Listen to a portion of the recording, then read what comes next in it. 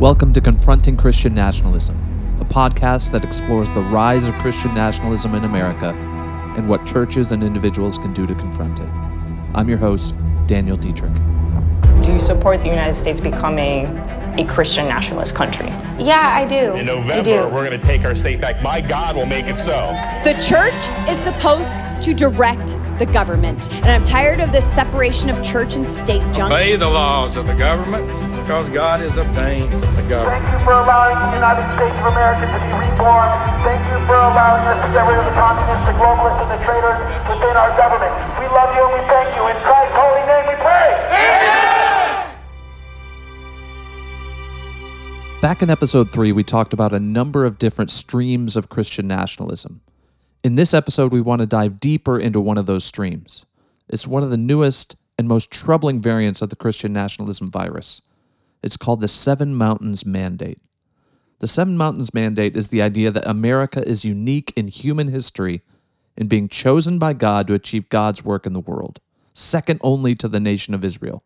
The Seven Mountains refers to the 7 areas of society in which God has chosen and anointed leaders, from business to education to politics. Many people from this movement, Pat Robertson being one of the most visible players, believed that Donald Trump was God's chosen and anointed leader and encouraged him to run for president. They continued to champion him even after the Access Hollywood tapes came out, even after hush money paid to porn stars, even after kids in cages.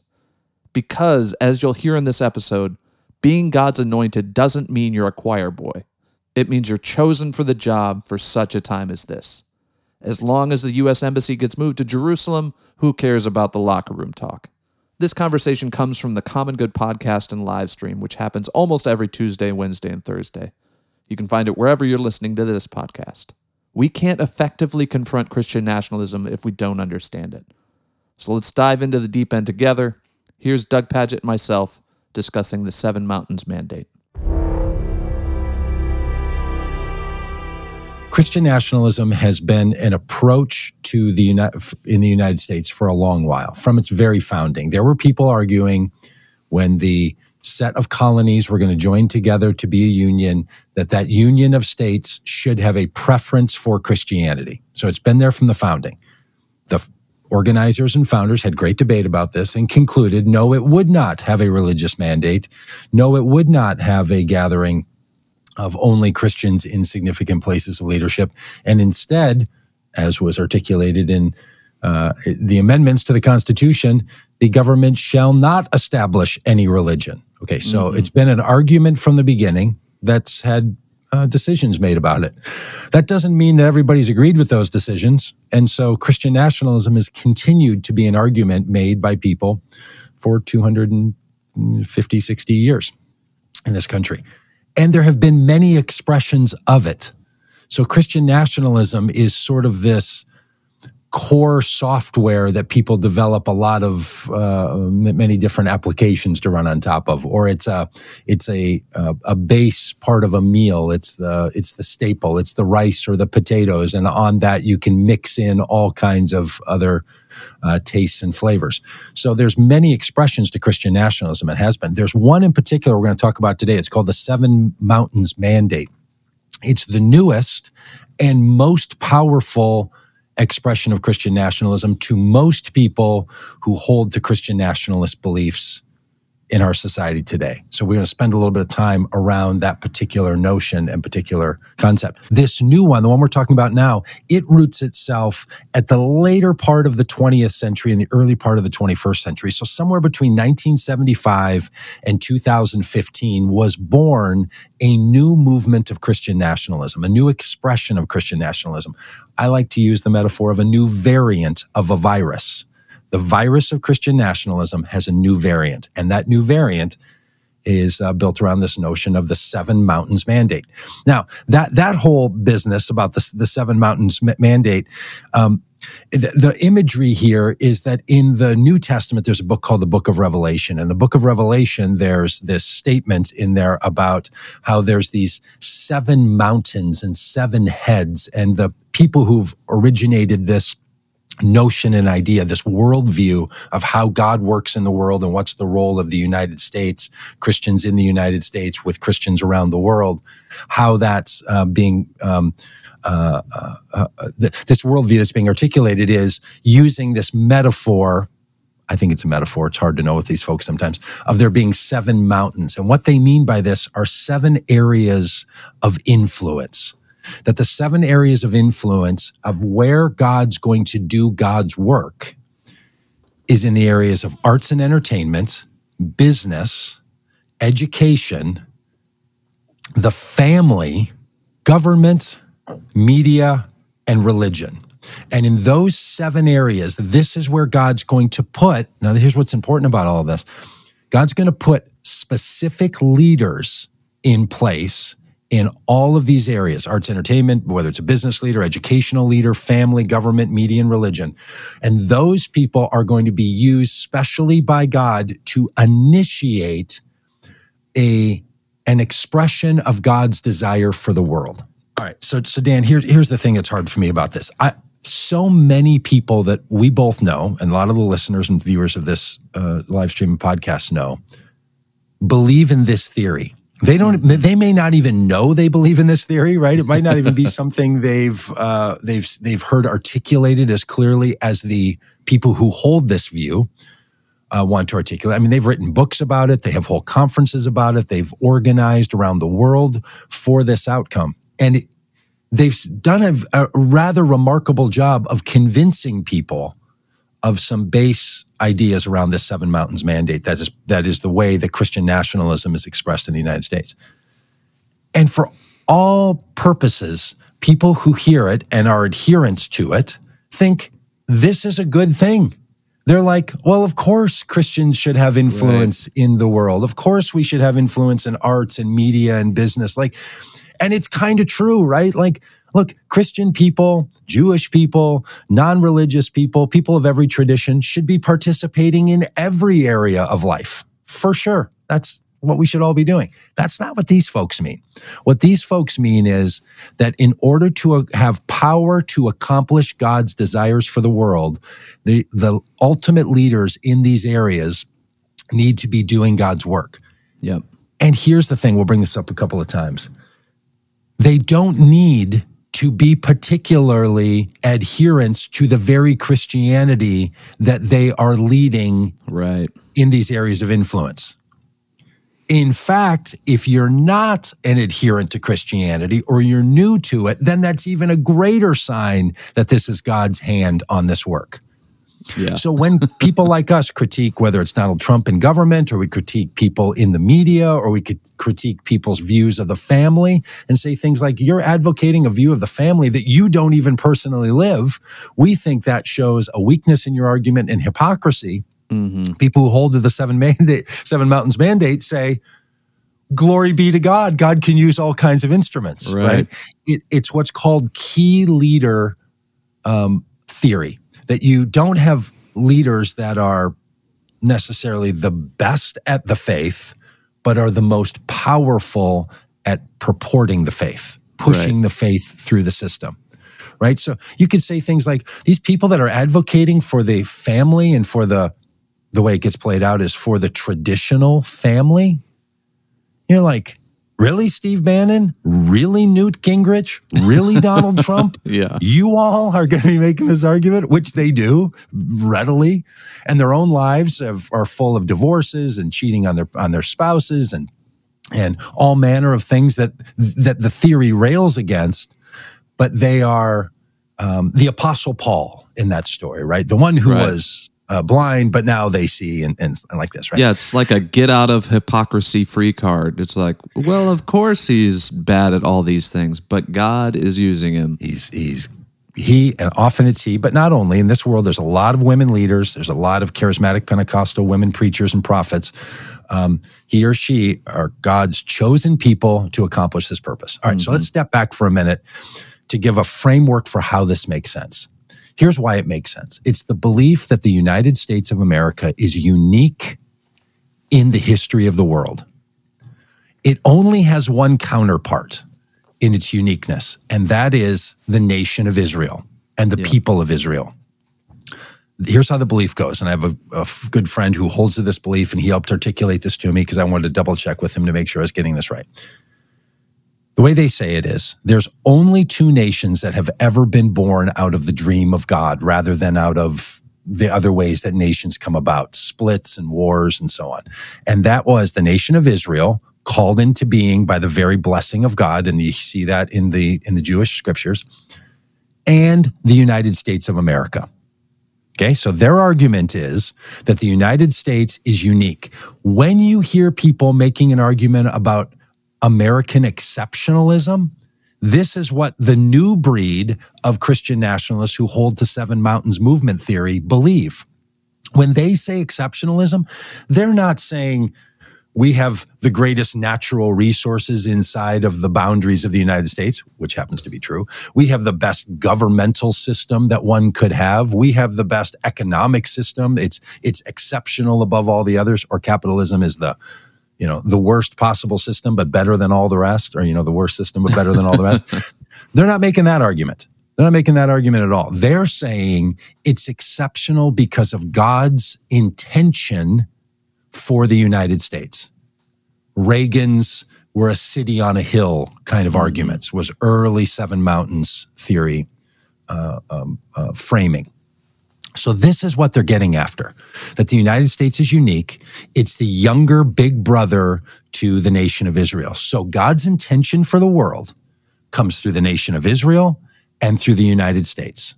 So they're not arguing, this new breed, and I don't mean that they disagree with this, but it's just not the argument they're making. And a lot of people who you talk to won't be making these arguments either.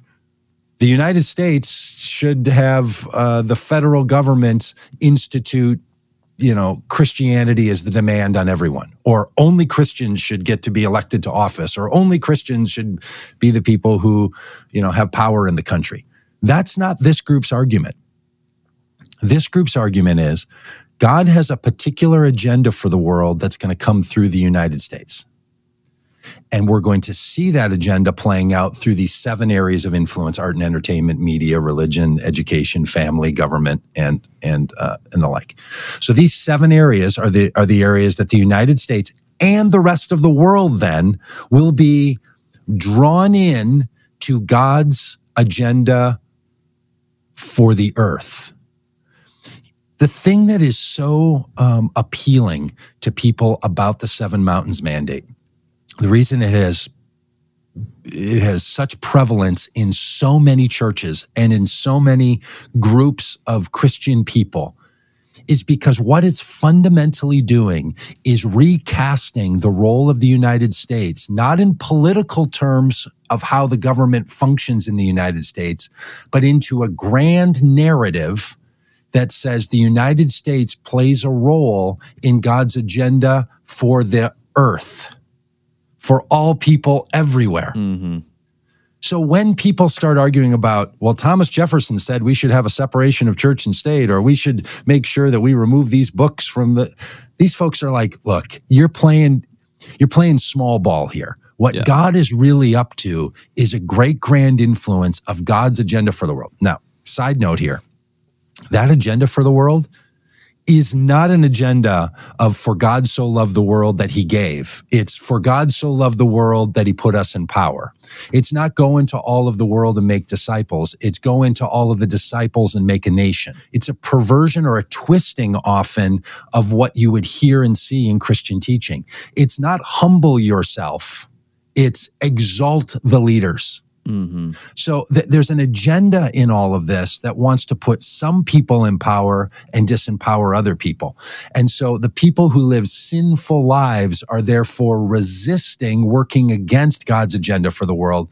So in the 7 areas of influence, those folks need to be replaced or need to be thwarted so that the agenda of God can come about. But the vision is bigger than just the United States government. This is how Christian nationalists will say, and I hear it all the time from them, like, you people that are all worried about politics, like, we're not worried about politics. We're worried about the role of the government and how we have the Christian leaders in the government so that we can accomplish something more grand and more great.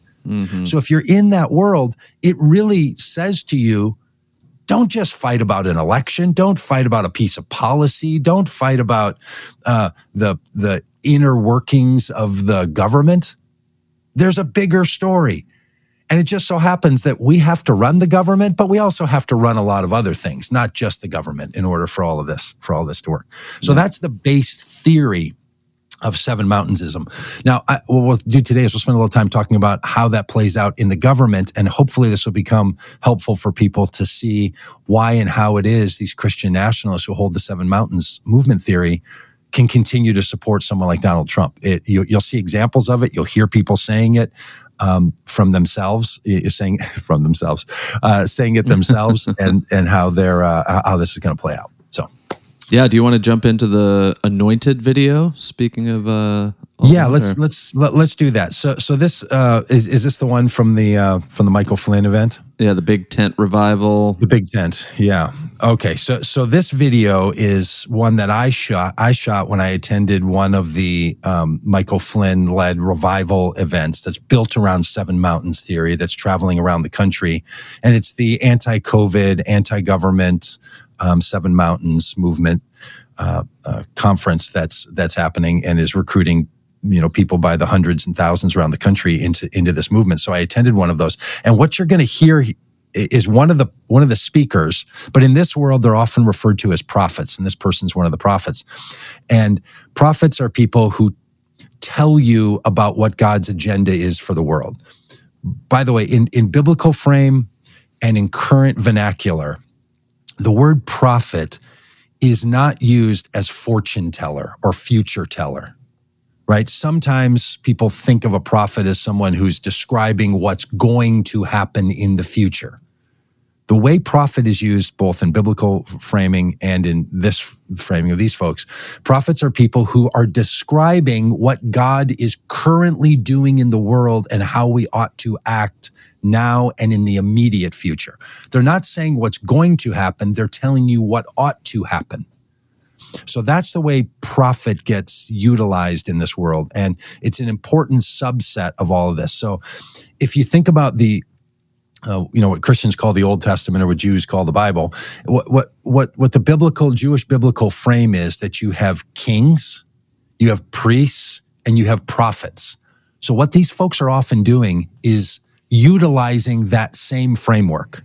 They're the prophets, religious leaders are priests, and the kings are governmental leaders. That's why they always refer to Trump as, he's like King Cyrus. You're going to see a little clip about that, right? So it's borrowing those phrases and saying, no matter what we're doing in the United States with our governmental system, we don't have kings, we have presidents and so on that are elected by the people. But in God's mind, you have priests, prophets, and kings. So this is how God sees the world. So what you're going to hear in this video, when I walked into this tent, and sorry, the audio is a little tough. I wasn't sure I was going to hear such gold right away. I would have had my better microphone on. But the person on the stage is describing what the Seven Mandates view should be of selecting a president, and you'll hear it here. Walking into the doesn't even know the Lord. Great awakening. Because all the Christians, if you ever talk to Christians during an election cycle, here's what they care about. Is he a Christian? Is he a Christian? They want to know if their candidate's a Christian. Is he a Christian? Let me tell you something. One of the worst presidents we ever had was Jimmy Carter, and he was a Christian. The question you should be asking isn't, is he a Christian? You should ask, is he anointed and chosen by God for the job?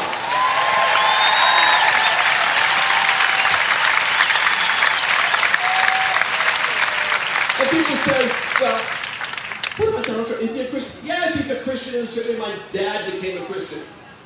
My dad became a Christian. I made him say the sinner's prayer 5 times.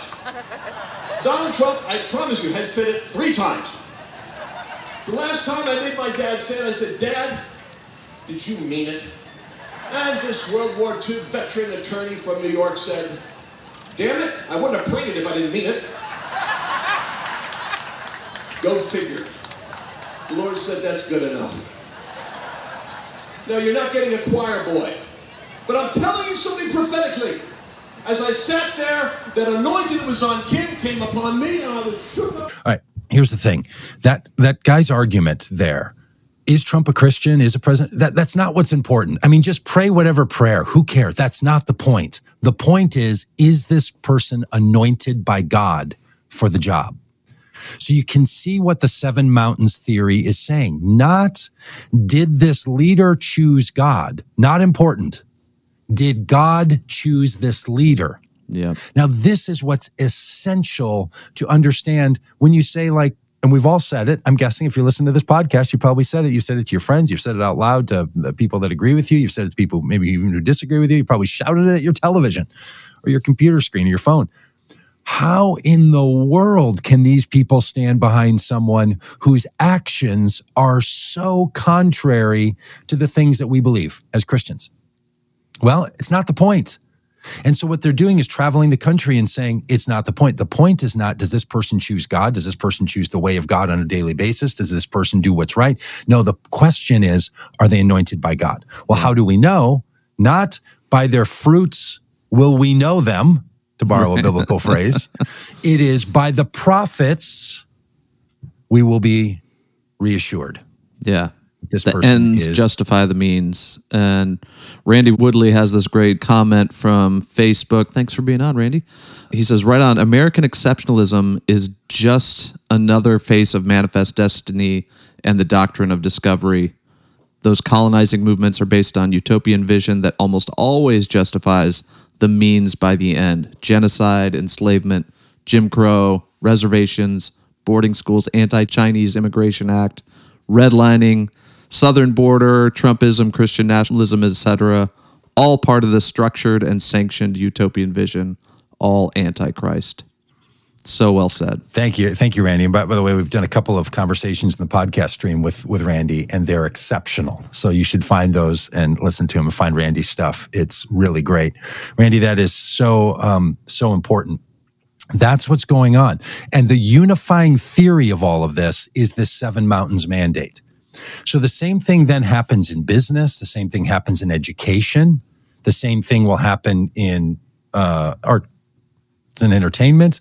It's across the board. This same approach. Find these key leaders, and then they're going to be the one to initiate God's actions in the world. Mm-hmm. If you don't understand that people in this world truly believe that Donald Trump was selected by God for this role, if you don't understand that or take that seriously from their vantage point, then you might have a hard time understanding how they could want to lie about the outcome of the 2020 election and fuel and fund an insurrection. Here's why. If you believe that God chose this leader, and the way God manifests God's behavior in God's desires in the world is through human behavior, and we use elections in this country, then Donald Trump had to have been elected president, right? Because that was God's intention for the world, and God's intention was fulfilled in 2016. They believe was continuing to be fulfilled in 2020. So if someone then says to you, no, Donald Trump did not win the election, what you then hear is someone lied about the election results. In other words, God did have his candidate who truly won, but people didn't thwart God's vision for the world and plan through Donald Trump by having 84 million people say no to Donald Trump. The way Donald Trump was not reinstated as president was by people cheating. In other words, is still you can funny cheat to me the that agenda of God. Yeah, you can cheat the agenda of God. God is apparently pulling the levers of elections, but he can't be bothered to stop the cheaters. So it's a little confusing. So this is a really important point, Dan, that you're bringing up, because some people's view of dominionism or God's dominion in the world, God's actions in the world, for some people, it's thought about in a predetermined and nearly mechanistic way.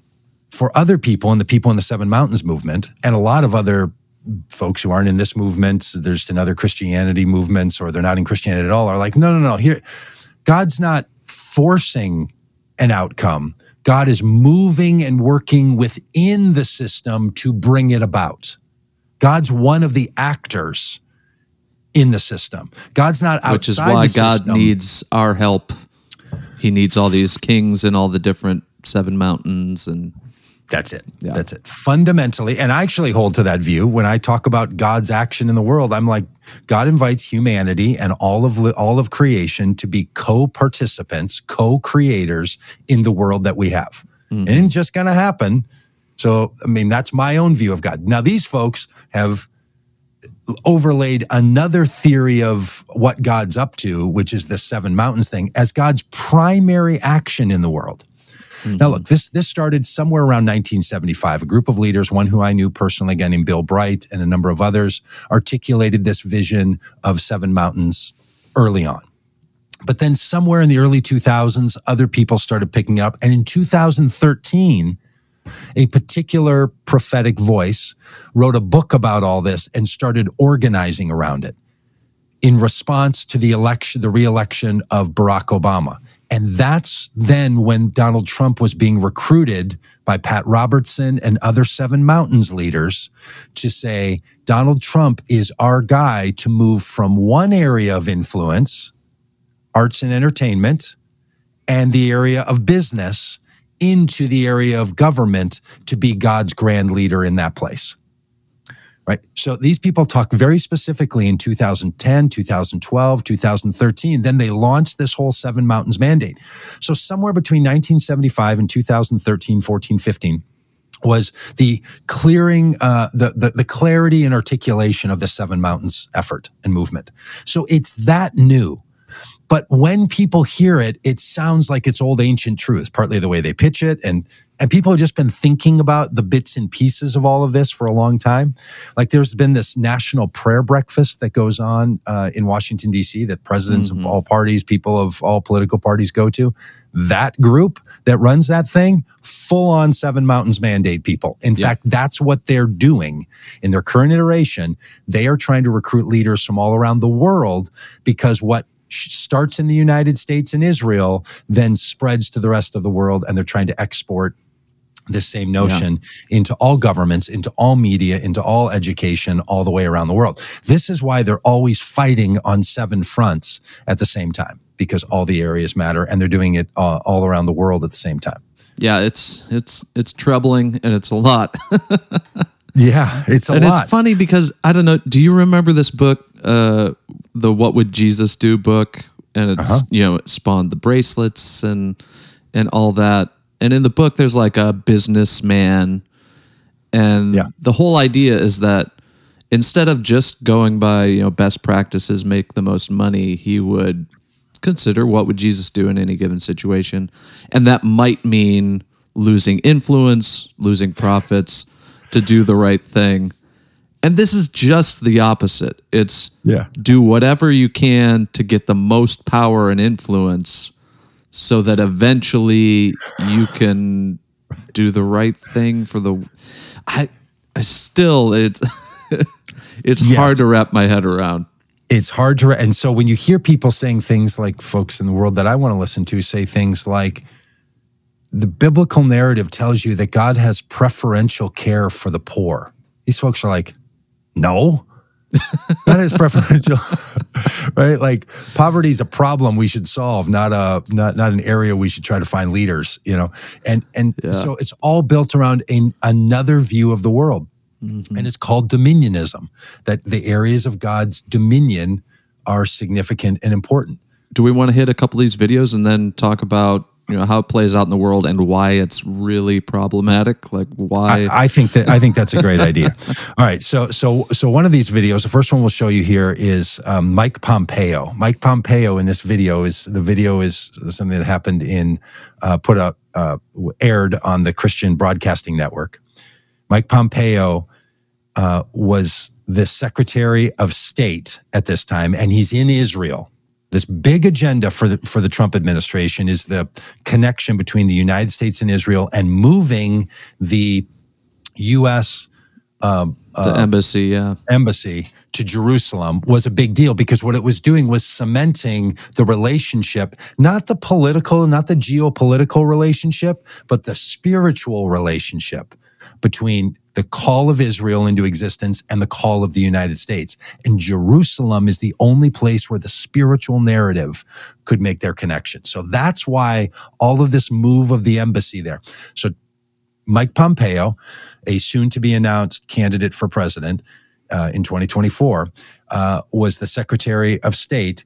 And this is an interview that he does. And what you're going to hear him say is he thinks it's quite likely that Donald Trump was selected by God to be the leader of the world. And how it's almost always framed is in references to the biblical narrative of Queen Esther.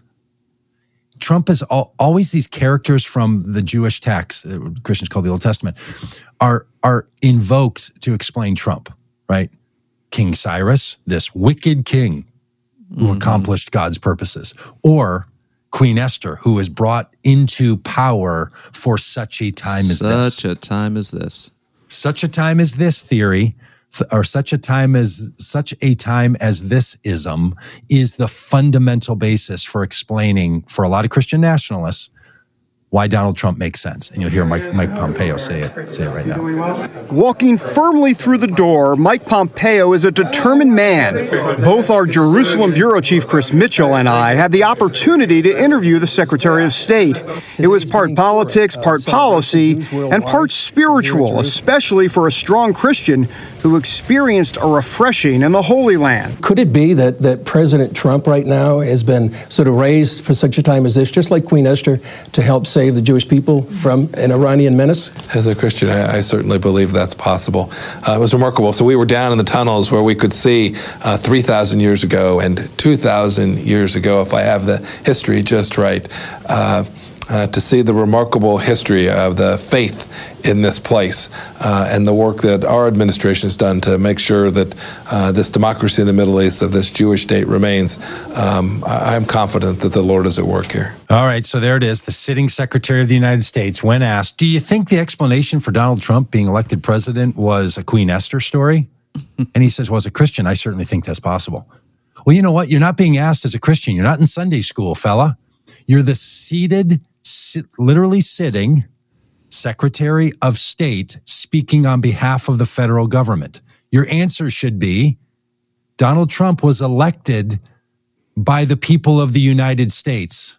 That's the story. And he's accountable. But instead, what he shifts into is, then I've seen the history of the great faith here, and our administration is involved in all of this. And what he's doing on the Christian Broadcasting Network is saying to people, the Seven Mountains mandate of selected leaders to give leadership over certain areas, that's our guy. Yeah. Not a hesitation in the world. Now, look, as a pastor and as a podcast host and as an organizer, I want to go around to churches and help churches think well about things. It's important. Churches are places of influence. We should think well.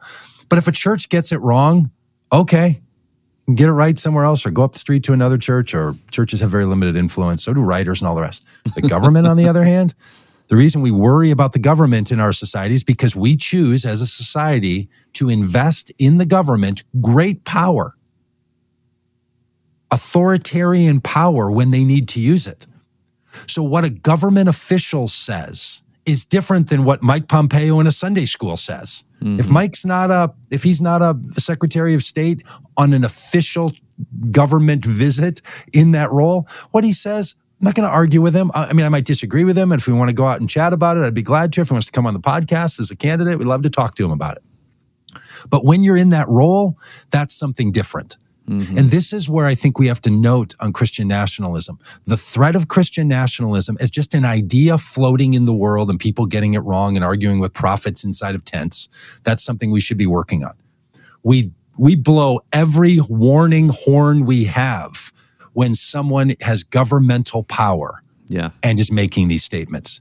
It raises it to an entirely different level. And that's the threat with the Trump administration. He opened the door to all of these people with all of these ideas and metaphorically and maybe literally baptized the ideas of his administration inside of these ideas and put these ideas inside the administration.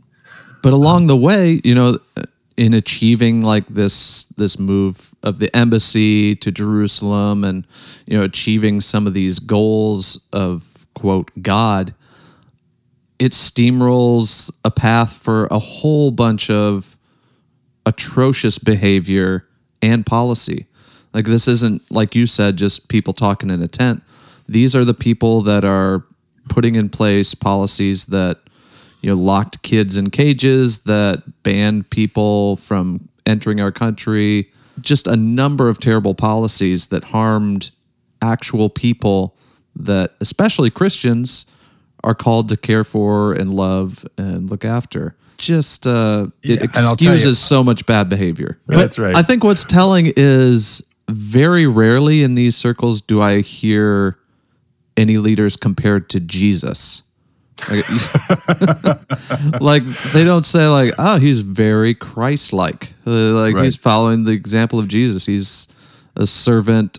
You don't hear much Jesus talk from these supposed Christians. Yeah, because that's a standard. When you raise that one, people are like, well, nobody can be a Jesus. You heard it in the thing in the tent. If you could put all that together. Oh, we're not voting for a saint here. Oh, Jesus gets not put a into choir another boy. category. Choir boy. This is just little old us, just doing the best we can here with our fallen selves, and just trying to use power over the tops of other people. All right, we got one more clip for you here, and this one comes from Pat Robertson, who, by the way, was the person who initiated and invited Donald Trump to run for president, was introducing Donald Trump at Pat Robertson hosted meetings for years before he ran in 2015. He's the one who recruited him, asked him to run, and put the notion in Trump's head, and the notion of a lot of followers of especially a magazine called Charisma Magazine, that Donald Trump could and should be the guy. Now, look, I have a good friend who holds to all of this stuff, and he's like, well, Doug, you can say what you want, but how do you think Donald Trump won that election? I mean, he shouldn't have. No possible way. You go ahead and give me your answer, Mr.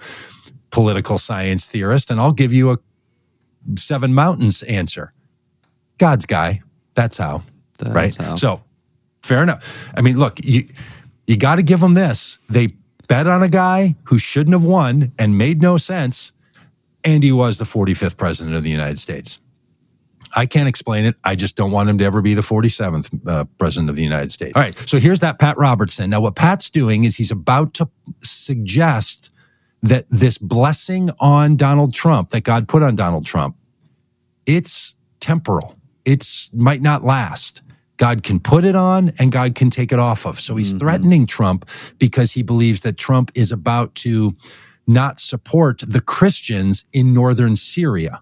If you remember when this was all going on, and Trump turned a blind eye to the human suffering and turned an eye to the Christians in this part of the world, and the religious community freaked out. They're like, if you're God's chosen person, you cannot turn your back on the Christians being slaughtered by the cruel Muslim leadership of Assad, right? So that's what's going on. Anti-Muslim support of Christians narrative was not being supported by Trump, and they turn on him. So here's what Pat Robertson says, and you'll see again the thinking that goes into Trump as the selected mandate person, because Pat Robertson is one of the ultimate Seven Mountains people. Ladies and gentlemen, I want to say right now, I am absolutely appalled that the United States is going to betray those democratic forces in northern Syria, that we possibly are going to allow the Turkish to come in against the Kurds. That Erdogan is a thug. He has taken control of his country as a dictator. He is a strong leader, and to say he's an ally of America is nonsense. He is in for himself.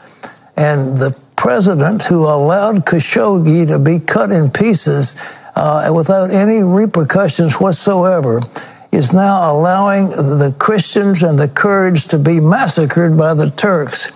And I believe, and I want to say this with great solemnity, the president of the United States is in danger of losing the mandate of heaven if he permits this to happen. He's in danger of losing the mandate of heaven if he allows this to happen. There it is. The Seven Mountains mandate. Trump has the mandate of heaven. And look, to Pat Robertson's credit, he's at least like, but I'm going to say that's temporary. And if you don't follow God's plan, God's going to pull it from you, because that's how it works. This theory is very actively built on that notion, right? This is why the phrase is almost always used in this world. If my people will humble themselves, this passage again from the Jewish text, if my people will humble themselves, then I will hear their prayers and I will heal their land. So there's a conditional deal. There's an if-then statement, like you're in 7th grade science class for me and you're having to write computer code, and it's all if-then statements, right, in that binary code. And in this binary code, you have to decide if it's this or if it's that. And if this, then that. So this is the idea in this theory. Trump is a temporary leader with the mandate of God. Mm-hmm. And this is a kind of Christian nationalism that I'm telling you is different. It's a different variant. And when you're talking to people and they're in this world, this is how they're thinking about it, that's really different than some of the other reasons that people justify Christian nationalism, right? A lot of people are into it for white supremacy. A lot of people are into it for anti-communism. Some people are into it because they just think that only some groups of people and beliefs should be in charge in the United States. Some people believe this stuff. This is a huge group of people who believe this. And so when they are asked in a survey, do you think the United States has a unique role in God's plan for the world? They're like, absolutely. Yeah. I mean, yes. Why else would we be here? No other way, So these are ideas that are truly Christian nationalist ideas, but they're funded by a different set of assumptions and by a different set of outcomes. 7 Mountains mandate. Yeah. Who would have known? This is all developing stuff, right? This is happening in real time. Christian nationalism are ideas that are being tried out. In fact, it was in 2020 at the CPAC convention when Charlie Kirk, who's one of these guys who worked with the Jerry Falwell Jr. to start this center at Liberty University on MAGAism, stuff called the Kirk the Falkirk Center or something based on his name. He said at CPAC, and just in 2020, finally we have a president that understands the 7 mountains of cultural influence. Like they're just starting to talk about these things. These ideas that have been brewing around for a while are being articulated and clearly referenced from 2013 through 2020. It's the new variant. You almost call it, if it was COVID-19 and then the COVID, Delta variant, this is like CN 2013, the version that came of Christian nationalism that came alive in 2013. It's like that.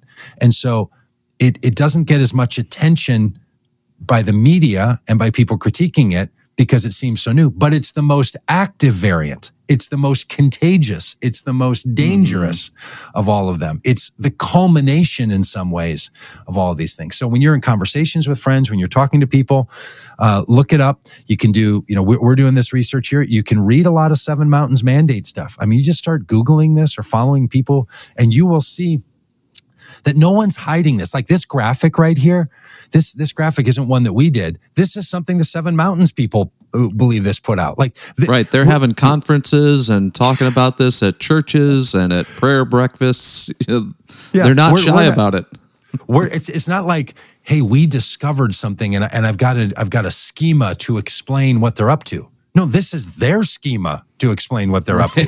They're like, let me make this clear. Wrote a whole book about this. One of their most influential leaders says, I wrote a book about all this stuff, and this is how you're going to bring about God's ultimate agenda for the world, which ultimately bring about the end times. But you get a dozen Christians together, start arguing about the end of the world or end times, and you're going to have 14 different opinions among those dozen people. It's just, there's no agreement about how this is all going to go. But the idea that this is the schema to explain God's action for the world, that's what's up. Yeah. So I think this is important because some Christian nationalist critiques don't land where Christian nationalists are living. The critique feels like it's old or feels like it's on a topic they're not even arguing about, or it's something they don't even care about.